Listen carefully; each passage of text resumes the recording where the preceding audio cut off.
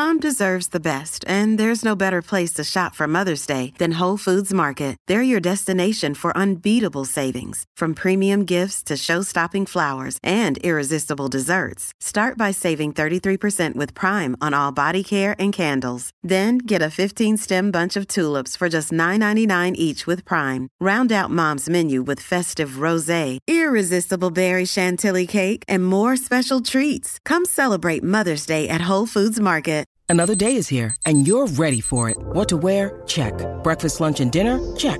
Planning for what's next and how to save for it? That's where Bank of America can help. For your financial to-dos, Bank of America has experts ready to help get you closer to your goals. Get started at one of our local financial centers or 24/7 in our mobile banking app. Find a location near you at bankofamerica.com/talktous. What would you like the power to do? Mobile banking requires downloading the app and is only available for select devices. Message and data rates may apply. Bank of America N.A., member FDIC. Hey, it's Ryan Reynolds, and I'm here with Keith, co-star of my upcoming film, If, only in theaters May 17th. Do you want to tell people the big news? All right, I'll do it. Sign up now and you'll get unlimited for $15 a month and 6 months of Paramount Plus Essential Plan on us. MintMobile.com/switch. Upfront payment of $45 equivalent to $15 per month. Unlimited over 40 gigabytes per month. Face lower speeds. Videos at 480p. Active Mint customers by 531.24 get 6 months of Paramount Plus Essential Plan. Auto renews after 6 months. Offer ends May 31st, 2024. Separate Paramount Plus registration required. Terms and conditions apply if rated PG.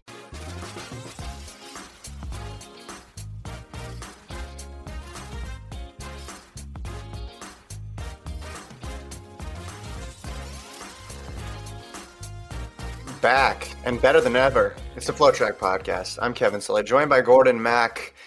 You can follow along live watching on YouTube. Gordon checks the comments, so make sure you write frequently in with what you think about what he's saying, his headphones, his sweatshirt, all that good stuff. We have an email address, flotrackpodcast@gmail.com. Thanks to everybody who stuck with us the last week. Gordon posted some interviews on Monday, Wednesday, and Friday last week. Was that right? What did the schedule end up being, Gordon? I think I did a Wednesday, Friday, some interviews. I'm not going to lie. It was struggling. There wasn't a lot of track news going on, and you weren't here. So I feel like the podcast quality took a little dip, but now we're back up. We're going to come back up after this past weekend. You're back. Track is back. We're all good. Olympics are coming up. So I'm just happy you're back from your paternity leave. So thank you for coming back. I realize this is not a solo podcast. This is a two-person podcast.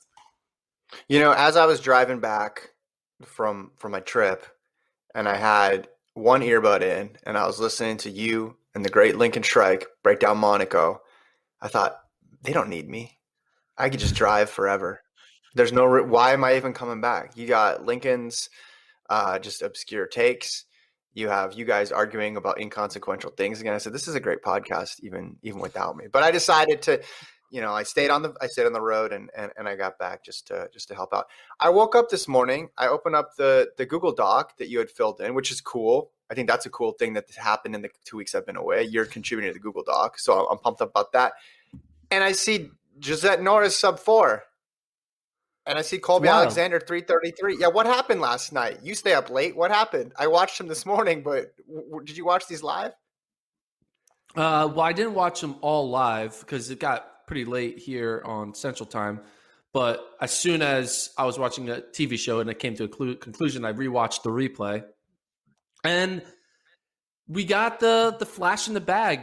That's what it is with these 1500s. You never know when you're going to get a good one, right? You know you're going to get multiple attempts at a good field and good pacing, but you never know when it's actually going to formulate into a fast time, whether it's either going to be just another 336 or, in this case, a 333 and a 359.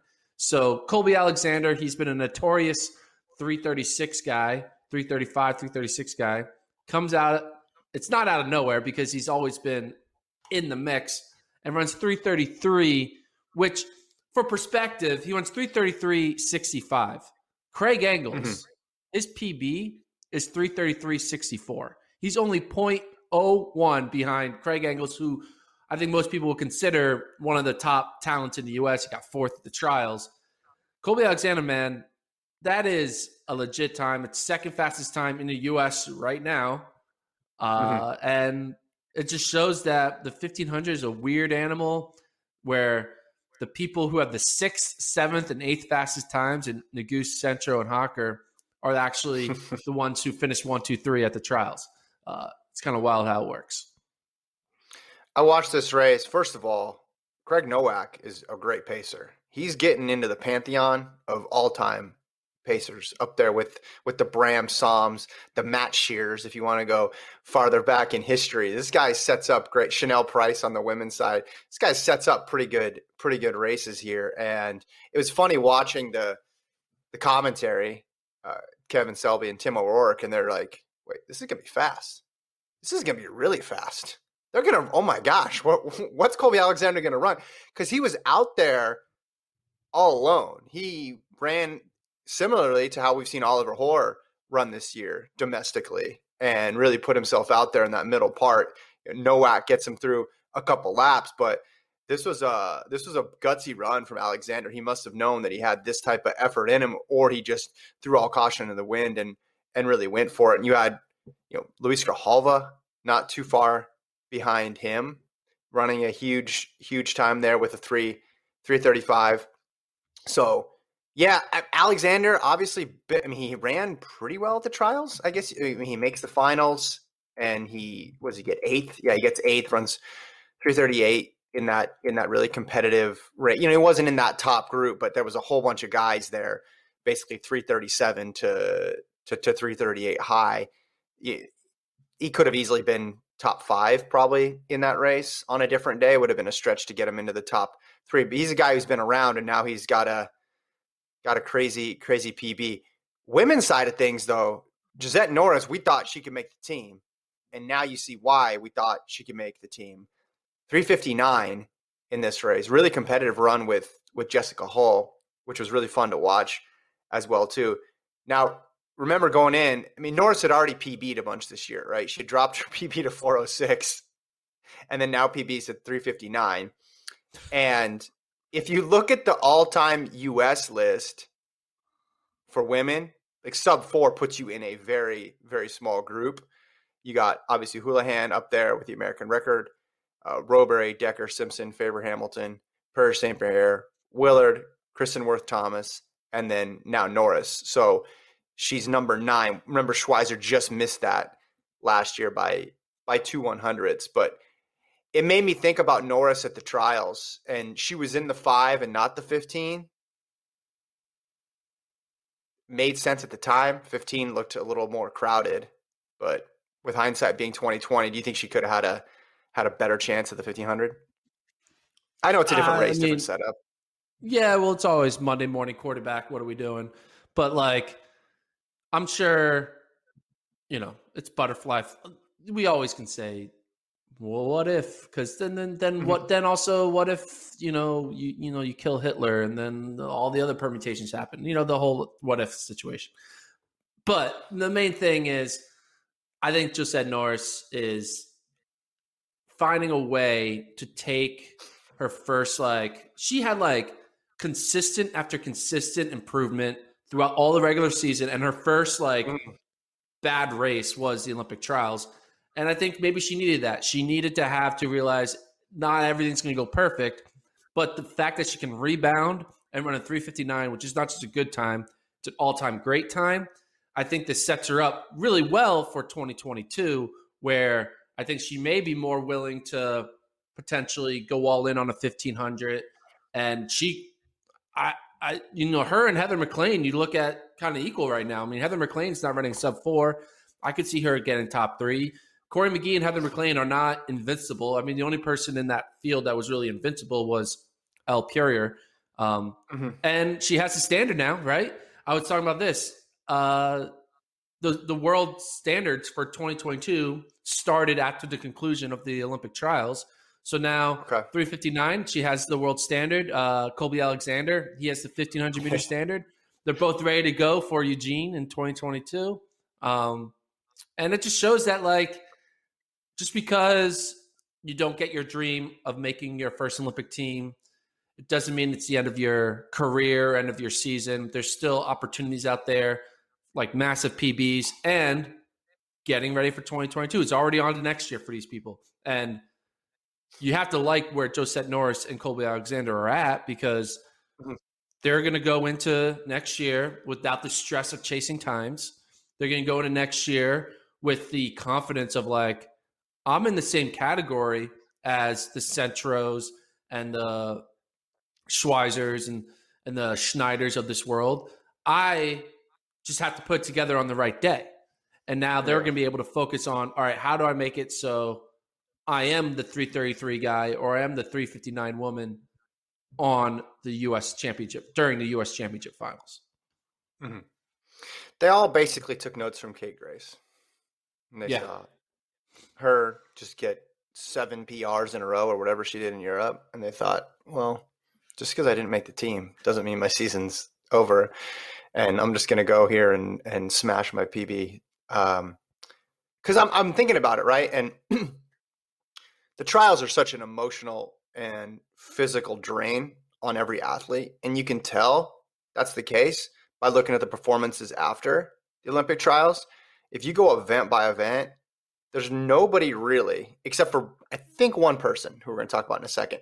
There's nobody really who's improved their stock if you were tracking these things from when they performed at the trials to now, right? Maybe they ran in Monaco or Gateshead, or they ran something in the US, and they've either basically hit the same level they were at or regressed a little bit or took a loss, and it made you think, oh man, okay, well, that's probably just because of the trials and they'll be back. The only person I can think of who's legitimately improved their stock, I'm talking on the running side of things here, is Ajee Wilson after that 157. I know it's a weird race because she was running with the men, but we saw her barely squeak by in the women's 800 in Eugene, and she runs this 157 at the Penn Relays. I think she's improved her situation, but most other people at Gordon either haven't raced or have raced around the same level, or it's like Bromell, they lost in a weird race, but then came back and won, but they already were the favorite to begin with, so it didn't really change your opinion of them. What do you think about Ajee Wilson running an 800 with a bunch of boys? It's kind of unique. Like men. It's fun to say. It's fun to call them boys. And then there's probably some high school kids in there, so they're boys. But like, you see her on the screen right now. She's like in the back of that front pack. Like, if you're in this race with an Olympian Ajee Wilson, what do you think that white kid right there is thinking right now on the shoulder, watching Ajee kind of pass him on the first 300? Well, he tries to pass her back here too, which probably, a little going a little too soon there. Yeah, I mean, it's got to be a thrill, right? You're in this race. It's a good race, but there's one star in this race, and it's the person who's in the middle of the pack. So I see the time, right? I see 157, and then I see that it was in a race with boys, and I'm thinking, men. See, now you got me saying boys. This is weird. It's fun to say in boys. In a race with men, and I'm wondering, okay, did that help her or did that hurt her? Did it give her a chance to chase and really get after it, or did people get in her way? And after I watched the race, I guess you can make an argument in both directions there. You saw with about 4 meters to go, there was obviously some traffic she's navigating around. But at this point right here, she has people to chase, those of you who are watching right now on the live stream. Whereas if she's running a 157, there's only a handful of women in the world right now who would be there to let her chase. But I just liked the way she looked. I liked how aggressive she was in this race, coming off of, again, getting that third spot in that final 100 in Eugene. Yeah, this wasn't a PB for her, but a 157, I don't think we can count out 157s right now. We saw it, how fast that Diamond League 800 went last week, but that was Laura Muir, and Laura Muir's not even running the 800. So I think Wilson, I'd say her stock ticked up a little bit here, and I'm glad she was able to jump in this race. It's weird. So she's been in races with ridiculously fast people before. She's been in races with Caster Semenya. She's been in races with Francine Niyonsaba, but she's never been in a race where the winning time was that quick. Yeah. So it had to have been a 150, right? Even though it wasn't anything to sneeze at from a men's time perspective, it had to be a different type of experience for her. Yeah, and I think she probably did it. I don't think she did it for the dynamic of being in a pack. I think it was purely probably a scheduling situation. And she knew that she wanted to be in a field where people would go out and at least sub 60. And she wasn't sure she would get that in a women's heat. And then because she came back and then runs like a 4:43 mile and wins it in the women's mile. So she was clearly turning this into like a workout type session. Philadelphia is her home training base. So this was kind of convenient for her for the Penn Relays to put on this unique all-comers meet in the middle of the summer. It's kind of weird seeing Penn track events in July. Yeah. It's like, what are we doing here? But Penn Relays should be back live on Flow in 2022. I just think, darn it, I hope it happens. I hope we have track. US at least will keep going track, so that's good. Yeah, I just think 157 for her. It didn't matter if it was solo. It didn't matter if she was in a big pack. If the wave light technology was out there, she just got a good time in, regardless. And people can argue about what it would have converted to in a regular women's only field all they want. I just think it's a good sign moving to Tokyo, and it shows that her trajectory is going in the right direction. We got a question here, and it dovetails into something I know you wanted to talk about because you made a poll about this. Well, before we get into that, I want to talk about the other U.S. Olympian in the 800 who also had a pretty good performance. Raven Rogers ran a 4:28 mile or 4:29 mile. What was it that she ran? 4:29 is what you have written down. 4:29 mile, which is a massive PB for her. And if you would come out of her training of like back in the Oregon days and her first few years out of college, you would never see her be running a sub 4:30 mile. I've seen some of the races that when she goes a longer distance, and it's not like this quick. So clearly something has now clicked for her in these longer distances for her to be able to put together a 4:29 mile. It's number 7 in the U.S. right now. I mean, Ajee Wilson, albeit coming off of 157, ran 4:43. 4:29 is clearly much faster than that. Well, it's number 7 in the world right now. I guess not even in the U.S. Miles not run that often, though. But do you think this is also, like we talked about Ajee Wilson's 157, that shows how her stock is going up. Do you think this 429 for Raven keeps her stocks still or moves it up at all? I'd say it's a hold. I mean, she ran 157. She ran 157 at the trials and got a PP. So you'd have to do something really good between now and Tokyo to improve your stock. And going off distance it's tough to do because at this point you want to have A to A comparisons. You want to look at, hey, they ran this then and now they're faster. Or, hey, they lost to this person before and then they beat this person. The classic example of just an event that's really confusing right now is the men's quarter. Because you have Norman win the trials, but Randolph Ross is still the only sub 44 guy. Norman goes overseas and loses to Gardner and Bryce Deadman, who didn't even make the U.S. Open 400 meter team. So now you're just wondering, well, what are we to do with the men's 400, right? Like you have just results that are completely all over the place. But I think for Rogers, it's a good result. Proves she's healthy again. And she said it's her last race before Tokyo. There's not a lot of races before Tokyo. So as I mentioned before, you put up this poll, Gordon, and someone asked in the chat here, Rose Runner asked, is it concerning that our 1,500 meter team are not running any tune-up races before Tokyo? And he's referring to the U.S. here when he says our team. We got to be specific here because, as you know, we are worldwide. Why don't you tell me why you thought to put this poll up? Well, because we're coming up on the Olympics and there's no more diamond leagues. We're running out of race opportunities. And I was noticing there are certain Olympians, U.S. Olympians, who are choosing to not race, some that are choosing to race often, and some that are choosing to race only once. And I wanted to know what people think is the actual best strategy. And I honestly don't know because you look at the women's 800, right? You got Ajee and Raven. They're all doing one race. I guess technically Ajee did 2. But then Athing Mo is doing 0 because I don't think she's running any race between now and the Olympics. You look at the men's 1500, all three men, none of them, like your guy asking the question, none of them have run a race. Is that good? Is that bad? Are they going to be rusty? We don't know. What is the right number of races you should do when you have a month to chill before the Olympic Games? So are you asking from a competitive standpoint, or are you asking from a professional track standpoint? What's the difference? Money. Because I'm going to Monaco. If they're offering me a bunch of money to go to Monaco, I am 1,000% running in Monaco. But maybe you'd have a different answer if your goal is just, I want to be ready for Tokyo and I don't want to get on a plane and fly halfway across the world and then yeah. Because the question is, Monaco giving you $4,000, is that worth the round trip, 7-hour flights, and then having to go to Tokyo? You know, it's like a lot of airtime.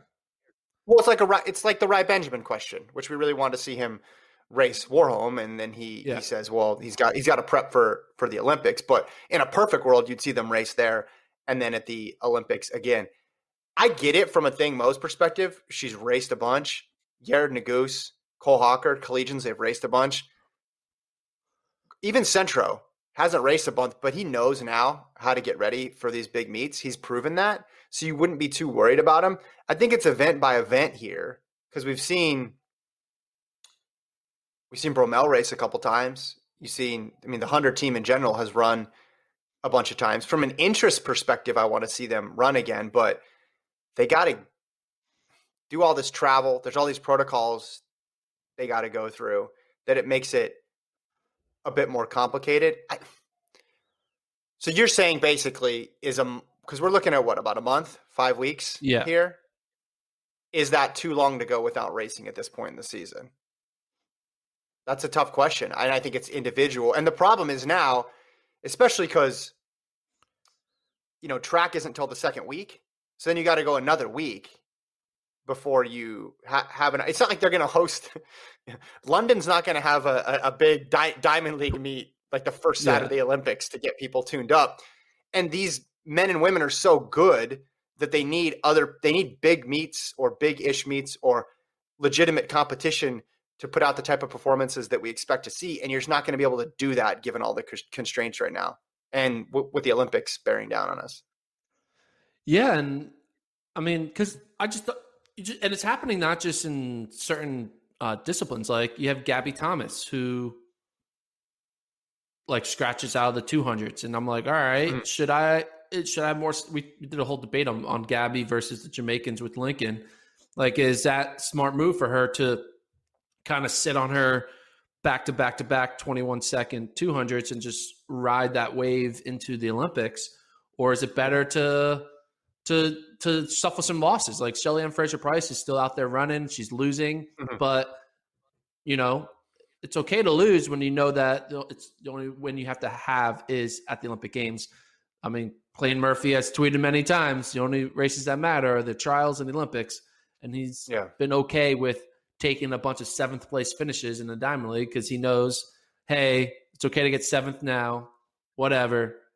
I just need to be running. I need to be in 143 peak after 2 prelims. That's what he needs to do in order to medal. Or look at Bryce Hoppel. Like, what did Bryce Hoppel get a bunch out of those European races? The person who won the big 800 meters star from the U.S. overseas was Isaiah Harris, who's not even on the team. The big mid-distance star for the U.S. in Europe was Kate Grace, who's not on the team. I think there's something to that. There's something to, hey, our big goal this season is out the window. Let's just go and let it fly out here. Because here's my thing. If we have this season set up, right, and it's built around Diamond Leagues, Continental Tours, that's that top tier, correct? Correct. If they run all those, if athletes are running those events, I can't really get upset about them not doing the lower tier events because you're running the meets that are at your level that are on the schedule. If you want to supplement them and run more, that's great. But, there's a reason why, as I mentioned before, we're done with the Diamond League until after the Olympics. It cut off. It's over, right? Because they know people aren't going to show up for whatever reason. But asking them to add on more stuff, I think, is just difficult logistically at this time of year. I don't know What how was the you feel question? about that. What was the YouTube question? Are you concerned about the fact that the 1500 team in the U.S. hasn't run since the I am trials? not concerned. I do not lose sleep. The sleep is still good. Well, no, if you had a interest in it, like you say you were their coach or you're their manager or whatever, just you had some sort of higher interest other than you just want to see a good Olympics. Like, would you be concerned with the fact that they haven't raced? I'm not, on the men's side, especially because I mentioned you got two collegians and then you got Centro, who even in a regular year is not racing a ton.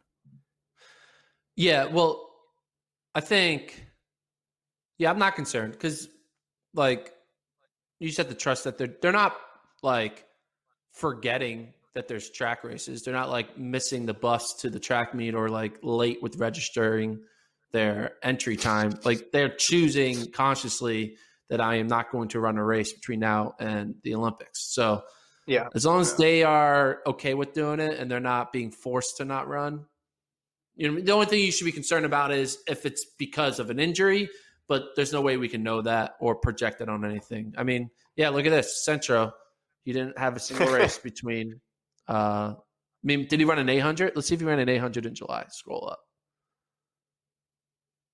Okay, so he did a couple ATL. 1K. He did a 1K.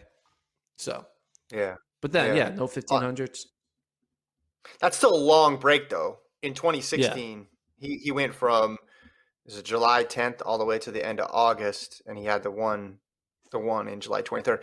I thought we might see some more U.S. people because they had the Sunset Tour races. But I think what happened was the Diamond League ones jumped ahead of them almost, and because it's Monaco, you're going to get quality fields.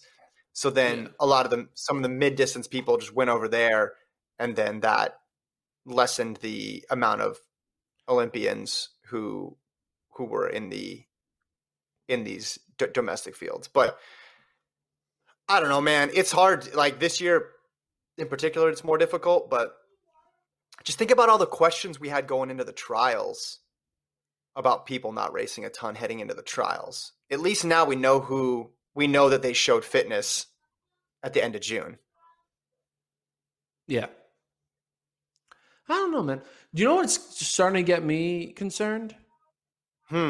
Is I'm not concerned like, oh my goodness, their health, but concerned with the way Tokyo is like handling positive COVID cases, and that like Bradley Beal, the NBA star, is out, and they're putting a fucking, excuse me, I don't mean to curse, JaVale McGee. What's going on? JaVale McGee? Why is he on Team USA? Hold on. Keldon Johnson? Come on. Hold on. Put some respect on Keldon Johnson's name, San Antonio Spurs. He almost led the team in scoring last night. Big win over Spain. I'm not going to hear all that. It's just a report today. One of the women's U.S. gymnasts test positive, and we don't know. Yeah. I mean, there's a 1 in 5 chance it's Simone Biles, right? Because there's 5 women or 4. They only have 4. I don't know, but like, and then you have like there's been some track athletes that have tested, and it's not like, all right, what? Because when you test positive, you're not going to die. Like, these are super healthy athletes; they're going to be fine.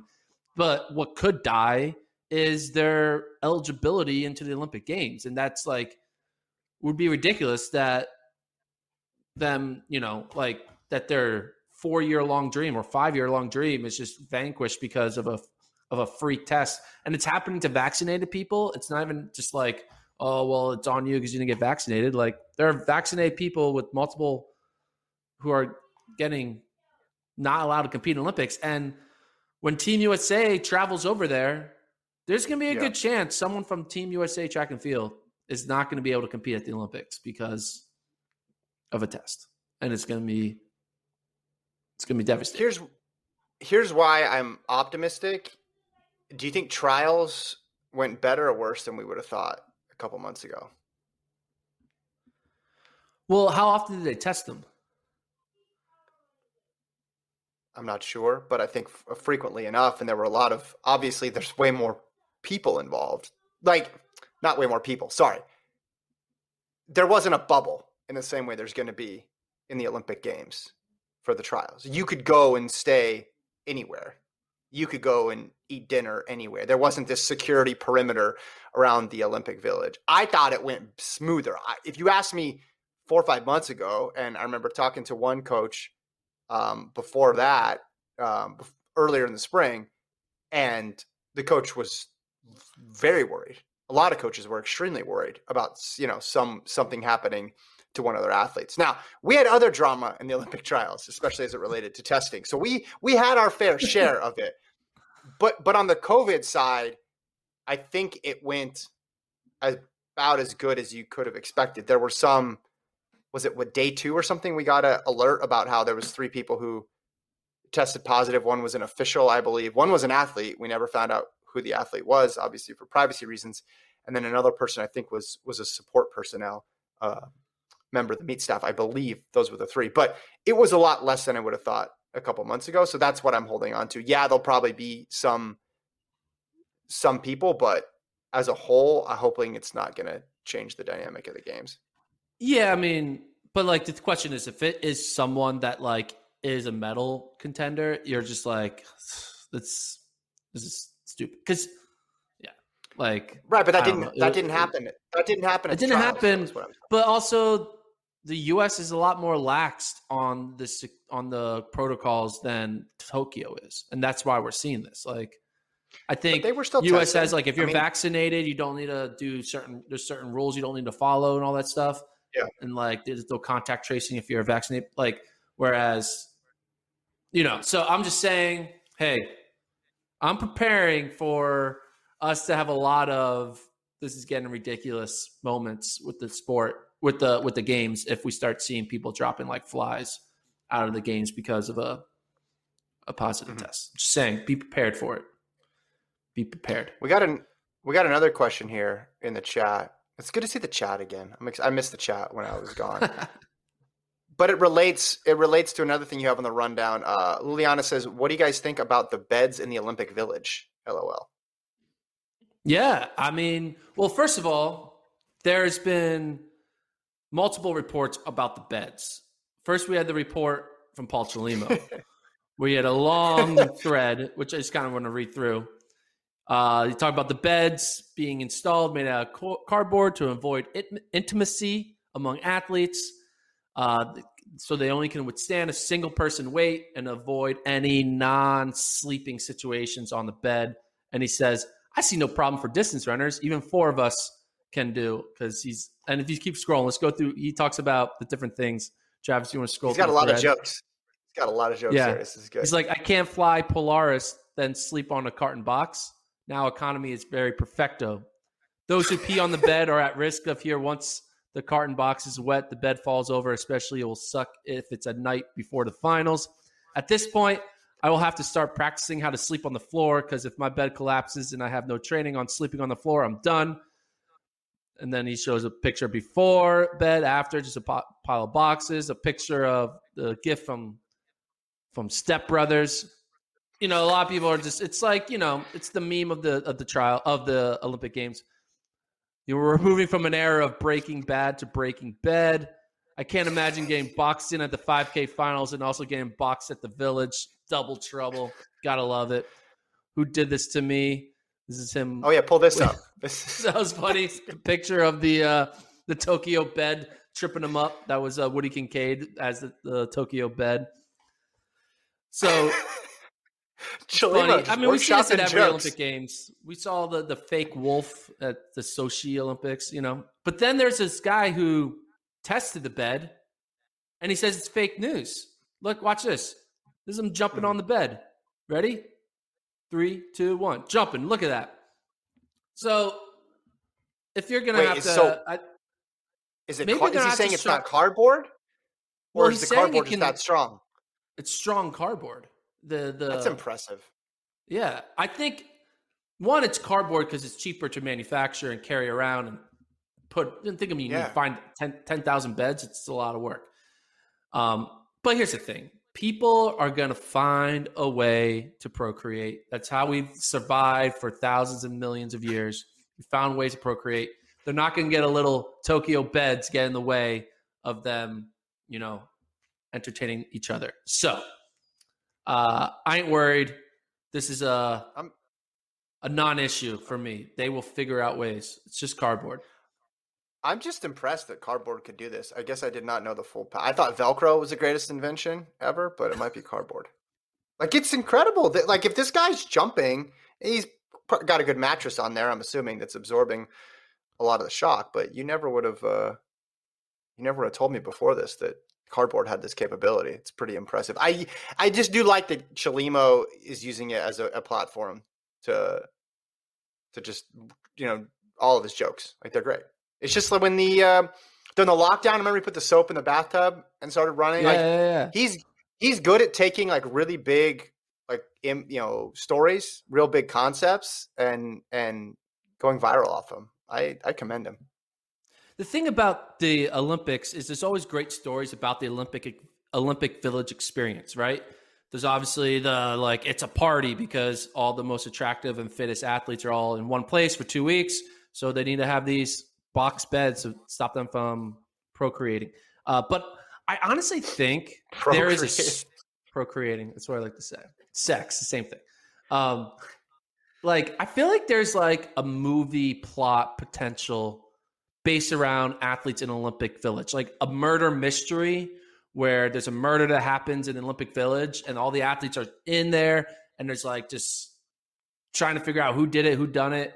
I feel like the setting a landscape of athletes in Olympic Village is perfect for a great thriller or movie, or like a Mayor of Easttown, but it's like the mayor of Olympic Village, something like that. I think it would be great. How many Olympiads are we away from there being a reality show that goes on in the village? Exactly. I mean, we might be a few. Maybe 2028, maybe the LA ones. That would make sense. LA, real Olympians of LA instead of Real Housewives, right? Be great. Well, I just think the Olympics is going to try harder and harder to capture the youth demographic, and what better way to do that than to have just a reality show ongoing at the same time? Because by that point, TikTok will actually be in the Olympics, so it'll be added to the Olympic Games, TikToking. So then you'll just have a bunch of influencers there anyway, and it'll be judged sense. Like gymnastics is judged, like perfect form for the dances and stuff. And well, it's not even the dances. It's just the doing of it's just literally TikTok, like using TikTok. Okay. Yeah. You sound like an old man would say that. The TikTok. What other stories did you want to get to here? Jalen Slade went pro. Okay, Jalen Slade. Dude, what's with every high school kid sprinter who's being like, I'm going to Adidas? Like, University of Adidas is really good at recruiting because they find a way to get every high school kid to join them instead of joining the NCAA. But yeah, he's 17. He's been running well. He didn't really have that great of a Olympic trials. He had that weird fall in the 100. But he's quick, man. And Adidas has been doing pretty good with signing the right sprinters at a young age. Better than Nike, I would say. I mean, obviously Noah Lyles, see Ariane Knighton.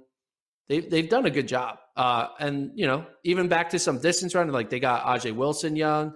Drew Hunter has yet to really come together, but Hobbs Kessler you have hope for.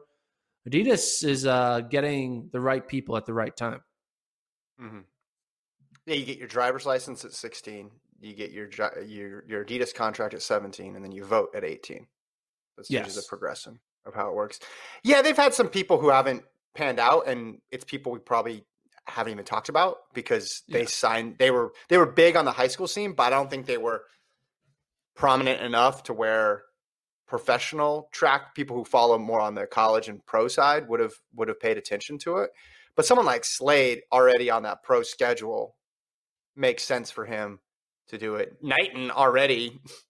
Did that pay off already? Oh, yeah. It feels like it already did. Now he's got to go on and do big things for another couple of years now, but he seems firmly on a trajectory because there's people that get signed real young and then you have to kind of squint a little bit and turn your eyes and be like, yeah, that'll pan out one day. Aaron Knighton got the contract and then just said, all right, I'm going to start running like a pro. Now. Like I'm not going to wait. I'm going to take Lyles' high school record. I'm going to go toe to toe with Noah Lyles, and I'm going to make an Olympic team. He wasn't 1 year away from being 1 year away. He was just already away. He was there. Well, and then it makes sense because the counter's always like, well, are they going to be good for 5 or 10 years? It's like, well, for Adidas, it's you want him when they're good, and he's good now, so that's all that matters. And he'll get more attention because he's young and good. So whether or not he makes 4 Olympic teams or this ends up being his only Olympic team, it feels like a good investment right now just because you got him when he was running this fast. And he's not far off of being a medal contender for sure already. Do you think Jalen could have – look at his mile split profile. Look at that, 43.79. I was like, that's a quick 400 time. And I was like, oh, wait, that was his 100-meter time. Yeah. Because he fell. But do you think – I mean, we had that name, image, likeness thing go down. Like, why wouldn't Jalen be like, hey, could I just go to an Adidas school and get an Adidas contract? I don't know. Like, do you think we were overrating that's one thing I was thinking, the impact maybe that the NIL is going to have? Well, maybe for certain athletes it is, right? Maybe for certain athletes, the lure of NIL isn't enough for them to not go to professional. I think it depends on the way, like the circumstance of every athlete in there at the time of signing the contract. But yeah, you now have Jalen Slade going pro when he knows he could have gotten sponsorship deals as a college kid. You have someone like Hobbs Kessler who's like goes pro and is okay with not, when I asked Hobbs Kessler, hey, what are your thoughts about not being able to run an AAU? He's like, hey, I'm content. I'm happy with doing the Adidas thing. And Jalen Slade, Travis mentioned that he has a shit ton of following on social media, so that's probably a factor. So, hey, as long as the kids find a way to get their money, I'm cool with it. Whether it's them getting money while in college or getting money while not in college, as long as the money is they're getting it and they're having fun with it, and then work their way up to be able to take all their career earnings and live large on cardboard beds in the Olympic Village. That's all that matters. Well, first of all, that picture, you could do a great how it started, how's it going, with then the Adidas announcement afterwards. I think it would be cool. I think there's money for small sponsorships and NIL type stuff, and then there's sponsorship money. And I think that sponsorship money comes with obviously more zeros behind it, and also a peace of mind that it's not going to go away. It's not like it's not a, here's this thing for 3 months, we want you to be an influencer. Yeah, you got Travis's quote wrong. You bring up Travis's name. I misspoke. He doesn't have a big following. Which he's in high school. That makes more sense now. Yeah. Of course. Yeah.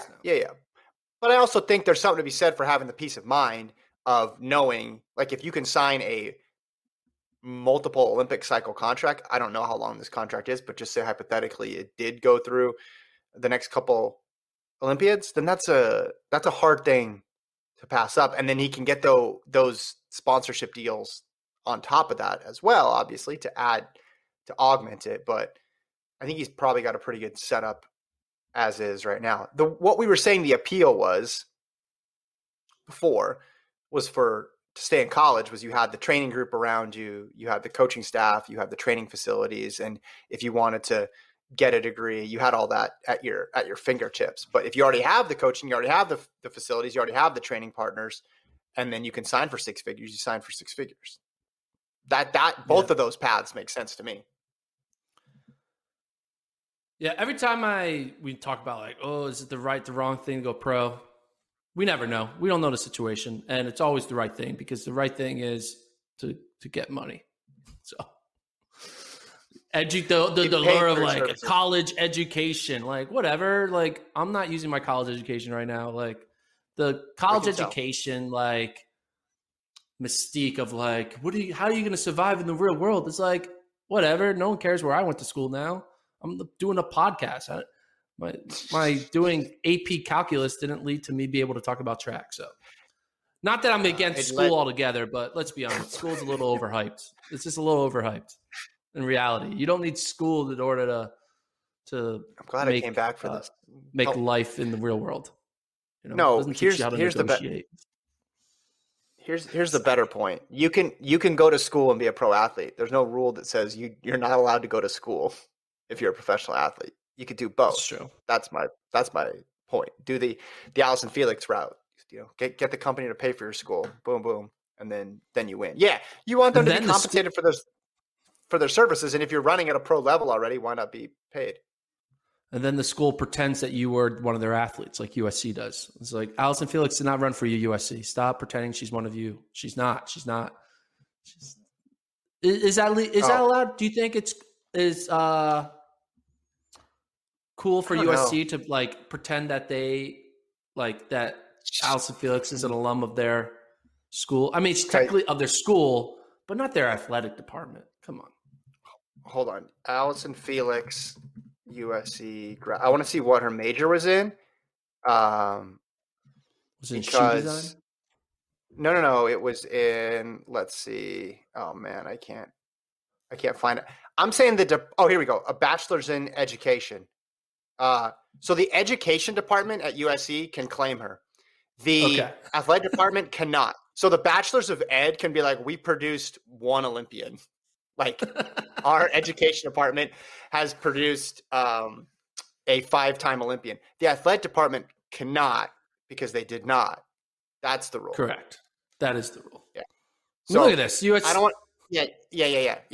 I mean, Michael Norman. Yes. I mean, I'm glad they included Michael Norman in it. I think they did that on purpose because otherwise it would have been like, what? No, that tweet should be from at USC education department. Yeah. Where Allison Felix got her degree from. That's where it should Travis, be. click on that link. Click on that link. I want to see if Allison Felix has a profile and scroll down. Does she have like a URL profile for her name? No. Okay, they don't. All right, at least she doesn't have like a bio. Because you can click on Anna Cockrell. You can click on. I guess Norman doesn't have one either, so maybe they deleted it. But see, USC 2008 qualified. Come on, what are we doing here? It's not, Travis, do one more Google. Type in USC School of Education and just see if it's like the banner image, like Allison Felix, class of 2004, qualifies for the Olympics. I think that's as far as we can go on that. I mean, she went to the school, obviously, which is cool, but people get confused. It's intentionally misleading here. All right, we got a few more minutes here. What else would you like to talk about, Gordon? I want to talk a little bit about our one and only Sha'Carri Richardson. She got she has a potential sponsorship deal with a vape company, which I was actually thinking about. This would be perfect. They need to capitalize on this virality of the Sha'Carri Richardson experience with running extremely well at the trials and getting banned for something stupid like marijuana. And there already is a company, cannabis vape company called Dr. Dabber, offered her $250,000 to test dab rings and vape pens as a resident doctor for the brand. Now, obviously, Richardson hasn't said anything yet, but she said the right things on NBC Today's show, and she said the right things, whatever that you need to say. But once that 30 days is up, you don't need to say the right things anymore. You can't be banned for for what you say. She needs to sign that, and she needs to, when she crosses the finish line at Prefontaine Classic, she needs to cross the finish line holding up a fake joint, throw it on the ground, and like step on it and be like, you can't like ban this, because everyone knows it's bullshit that she got banned. Yes, it's not bullshit that the rules that she broke a rule, because she did break a rule, and hey, even stupid rules have to be dealt with. I'm not saying I'm just upset about the rule, but she should take the $250,000 from the vape company. She would have to win every Diamond League for 2 straight years to make that amount of money in one swipe of a pen, or vape pen, right? So she needs to take it. What do you think? Do you think she should take the money? Listen, we're doing this segment right after you discourage people to get an education. So I feel like we need to do a disclaimer here, kids. Don't use these products, and don't listen to Gordon at all. From a PR perspective, no, she shouldn't do it. From a monetary PR? perspective, Great PR. well, PR, I mean, in terms of getting goodwill amongst the people, not getting your name out there. From a monetary perspective, I think what you said is interesting to note about how many Diamond Leagues you'd need to win. And I don't know her financial situation, so I can't weigh in on that. I was surprised. I got to be honest.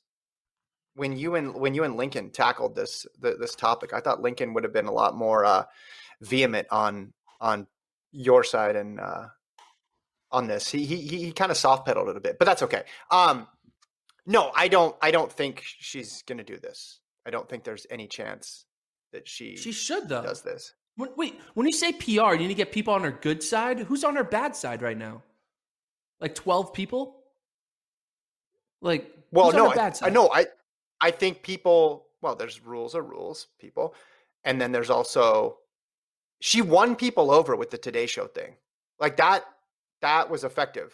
And the reason she won people over is because people wanted to hear an apology. Now, you and I talked about this when I went on my paternity leave, but we talked about how she didn't need to do that and that the whole thing was a bit ridiculous. But I think that actually won people over. So I'm just excited to see her race again. I think it 100% did. I think it 100% did. I think people wanted to see her apologize because of the way our celebrity sort of athletic nexus is, and we see the fall from grace, and then they want to see people show up at the morning show and say that they did something wrong to Savannah Guthrie. Like, I think people actually, she learned from her mistake, she's moving on. Again, that was not my opinion. I said it was strange. I don't think you needed to necessarily go down that route. I'm sure at all if she fought back and said it was not a good. The rule should be changed, and the rule should be changed immediately. But I'm saying there were people who were more pro Sha'Carri after that than there were before. That's all I'm saying. I don't know if we have the numbers on it, but I would disagree. But there's no way to prove whether or not, because there's no Nielsen data on Sha'Carri pro con before. There's no some poll testing, some real clear politics poll averaging. Okay, well, who? No. But who? Like, you think people went the other direction? You think people saw that and were less favorable about her? No, I think people saw that and were like, "Oh yeah, she's doing that just to please the execs, the big ups, the doping people. She's playing the game for them. She's like pretending she's sorry. In the end, she knows it's bullshit. She's gonna take the fine and do the public like, I'm sorry for the month, and then she'll be back to her normal self at Prefontaine a month later. And I think that she should be back to her normal self, and she should consistently for an entire year dunk on the people who banned her. And I think you're too far in on this one. I think you're too far in to see what the quote unquote mainstream public is. Here, I'll quote a person, and I don't want to get into a political conversation, but I'll quote a person. President Joe Biden is who I'm going to quote here. This is coming from. He didn't write this. Come on. On the 4th of July. No, he answered a question. Okay. On the 4th of July, quote, rules are rules. Everybody knows what the rules are going in. Whether they should remain that way, that should remain the rule is a different issue. Rules are rules. And then he said his final sentence, and I was really proud of the way she responded. And I take that to mean he's talking about the Today Show interview. That viewpoint represents a much broader swath of the public than you or I think. You or I have way different viewpoints of this drug and about professional track and field and sports than most of the country. We do.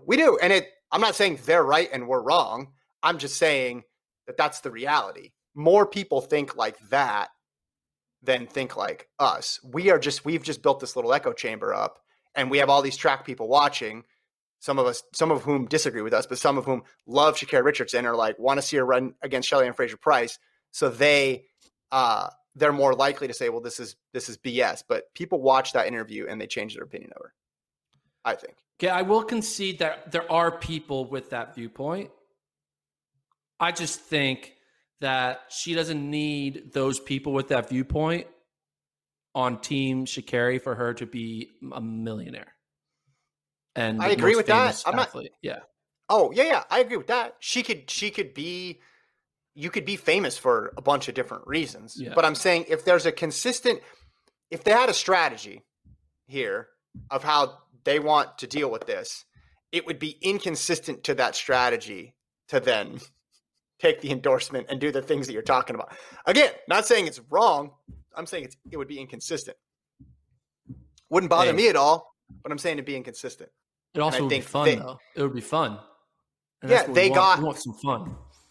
But I'm saying they got goodwill on their side because of it. Listen, we've seen her sound off on everything on Twitter.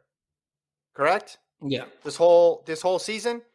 And then with this, she's been pretty, I haven't looked at every single tweet, but she's been pretty straightforward. I feel like something would have surfaced if she said, this rule, like if she criticized the rule, she criticized USADA. Look at what Christian Coleman said about the anti-doping authorities after his suspension. Contrast that to what Sha'Carri Richardson said. Completely different approaches to it.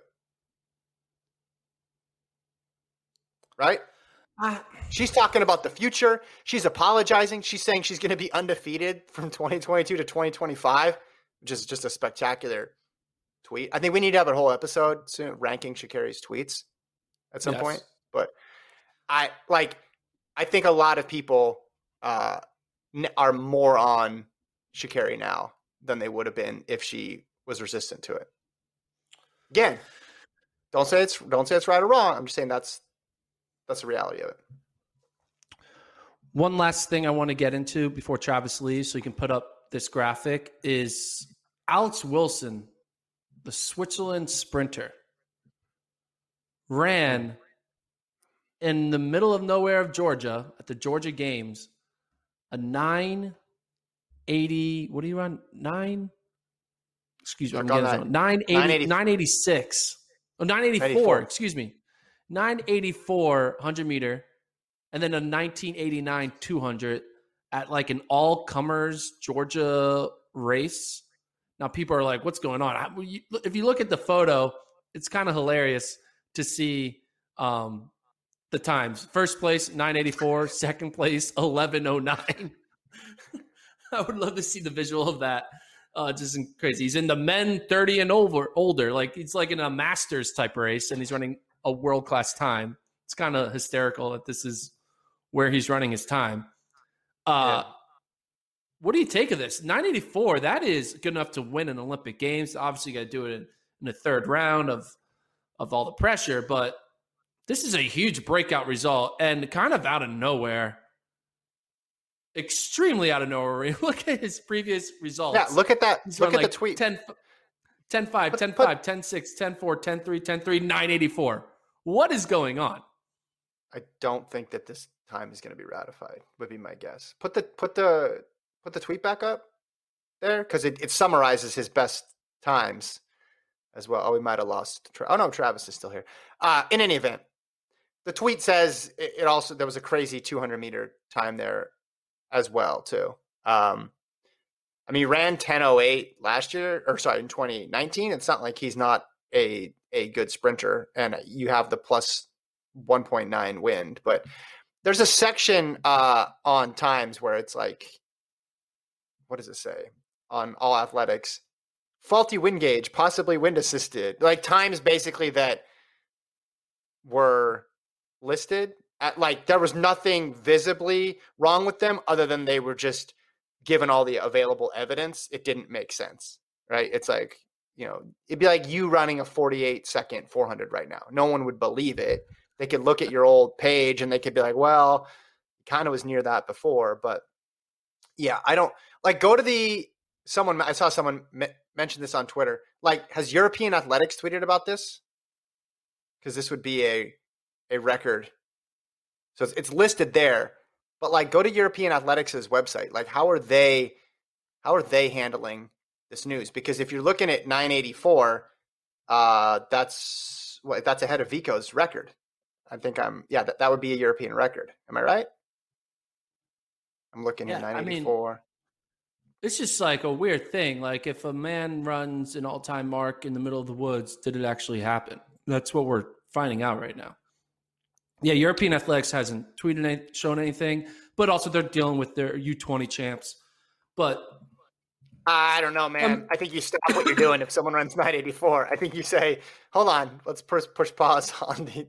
But it's on the World Athletics page right now, right? He has the second fastest time in the world according to World Athletics' results page. Like, I mean, we have to believe it, right? He did run a sub 20 in 2019 as well. So it's believable, kind of, right? I don't know. Why would it not be believable?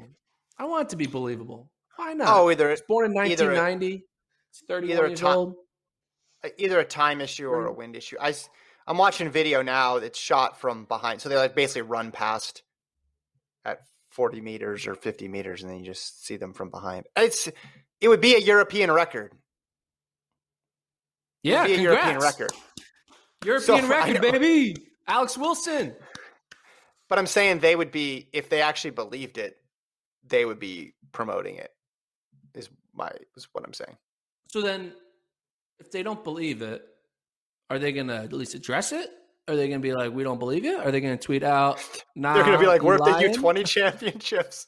We didn't have any time. We're at the U20 championships. But like, why aren't they believing it? Just because of the location? I think they're judging a book by its cover. They're like, Georgia games, Marietta, Georgia. What's going on here? This ain't real. No, they're pull up his season bests.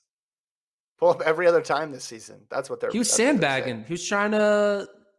Good point. Get people not aware of who he was, and then show up at the last moment and be like, "Boom, I'm here." Well, he's not. It's not like he's an unknown guy. You know, he's like I said, he's run low tens. Think of a U.S. guy who's run low tens that you've heard of, and then all of a sudden they run 984. You'd be asking questions legitimately if that was the case. So is he qualified? Is he qualified for the Olympics? Well, he's running the Masters meet in Marietta, Georgia, so I hope so. Do we have a PDF of the entries yet? Has that been finalized? Yeah, let's go. So Alex Wilson, I'm going to see if he's. Oh yeah, so he's in the 100. He's entered in the 100. There we go. So I think I don't know, man. I want to believe it. Why not? I have no reason not to. I'm not going to not believe it just because second place ran 11 seconds and just because. No, that's not why. That's not but like people have people. I mean, okay. So hear me out. Okay, so if Cole Hawker runs 3:29, will you believe that? Where does he do it? In Marietta, Georgia? Yeah, Marietta, Georgia. I would be more likely to believe it because small fractions of time and wind don't factor into distance. But like 6-7 second PB, where's that? He's been running 335s all the time, and now all of a sudden he's 329. We never saw that. So basically, Josette Norris, basically. Yeah, Josette Norris from 406, 359. We have no problem believing that. But why can't we believe this? Kevin Selby was there. That's why. So the guy whose name sounds almost like my name. Yeah, because it's small. You're dealing with instruments now at that point. Because you could go out there with in hand time Hawker, and you wouldn't get it exact, but you'd get it pretty close. I guess the only issue would be the size of the track. But if you ran it on a track that had produced meets before, then you'd believe it. I would think most people believe it. I believe Josette Norris's time, for the record. I don't know if that's a controversial opinion, but I believe that she ran 3:59. Do you want to know why I believe it? Guess what the name of the timing company that did the timing for this meet? Is it like Gordon Mack Timing or something? They are called the Perfect Timing Group. You hear that? The perfect timing group. So in their eyes, 984 was perfectly timed. Mm-hmm. So I thought it was going to be like trust the process timing or something like that. Do you want to give people the schedule for the rest of? Oh, someone wants to know where do you find the PDF of the entries? So I wish I could add it. So if you just go to worldathletics.com and click on just go to worldathletics.com, and the top there's like an orange banner or like row where it says Tokyo Olympic Games news, previews, athletes, timetable, stats. Just click on the athletes, and then you can. It's like a very like it's not PDF, but like there's like a interactive like drop down, like click men 100, and then you can see all the people who are entered in any event. So very easy. Wait. So it's under cool. athletes? Yeah, click on athletes. Yeah, click on athletes, okay. And then there's drop downs, so you can see who's entered in every event. Oh, I see. Search for athlete. This is for the Olympics. Yeah, this is for the Olympics. The key, though, is these entries, which people always forget every year, include alternates. Yeah. So when you see Craig Engels on the entry list, it does not mean he's going to the Olympics. It means he's the alternate for the Olympics. So the everyone always like, "Ooh, how did he make the team? Oh, how did he make the team? What's going on?" Yeah. They didn't make the team. It's only top 3. It's just you're seeing alternates on the list. So USA TF always enters their alternates, so they're eligible no matter what. And if Central breaks his leg tomorrow, Craig Engels could go. It was wild. I was reading headlines as late as last week. Novak Djokovic undecided of whether or not he wants to play in the Olympics. Don't we need to decide at a certain point? Like, when are these decisions going to be made? And you look at some of the basketball stuff that, like those tournaments were deciding who was going as late as last week, I think. Like Canada got knocked out in that tournament fairly recently. It's just interesting because you think, man, Olympic trials, it's up against the deadline. You got to get people entered, and there's all these athletes who are just thinking, maybe do I do an Olympics or no? Do I Olympic this year or no Olympic? I got to decide. All right. Thanks, everybody, for tuning in. And participating in the chat. I know someone said the moral of the story was all bad things about Gordon's views on school and drugs and stuff. So we'll do better on Wednesday. Working off the rust here, folks. I'm excited, this is why man. you don't go from the trials to the Olympics without podcasting. You definitely can't do that. There's a minimum number of podcasts you can do between then and now. So getting the reps in. Remember, we're going to do live recap pods every single day of the Olympics. We're going to wake up early, so it's going to be great. Thanks to Travis for producing. Thanks to Colt for producing. I would say thanks to Gordon, but he damaged the youth today. We'll talk to you on Wednesday. Bye.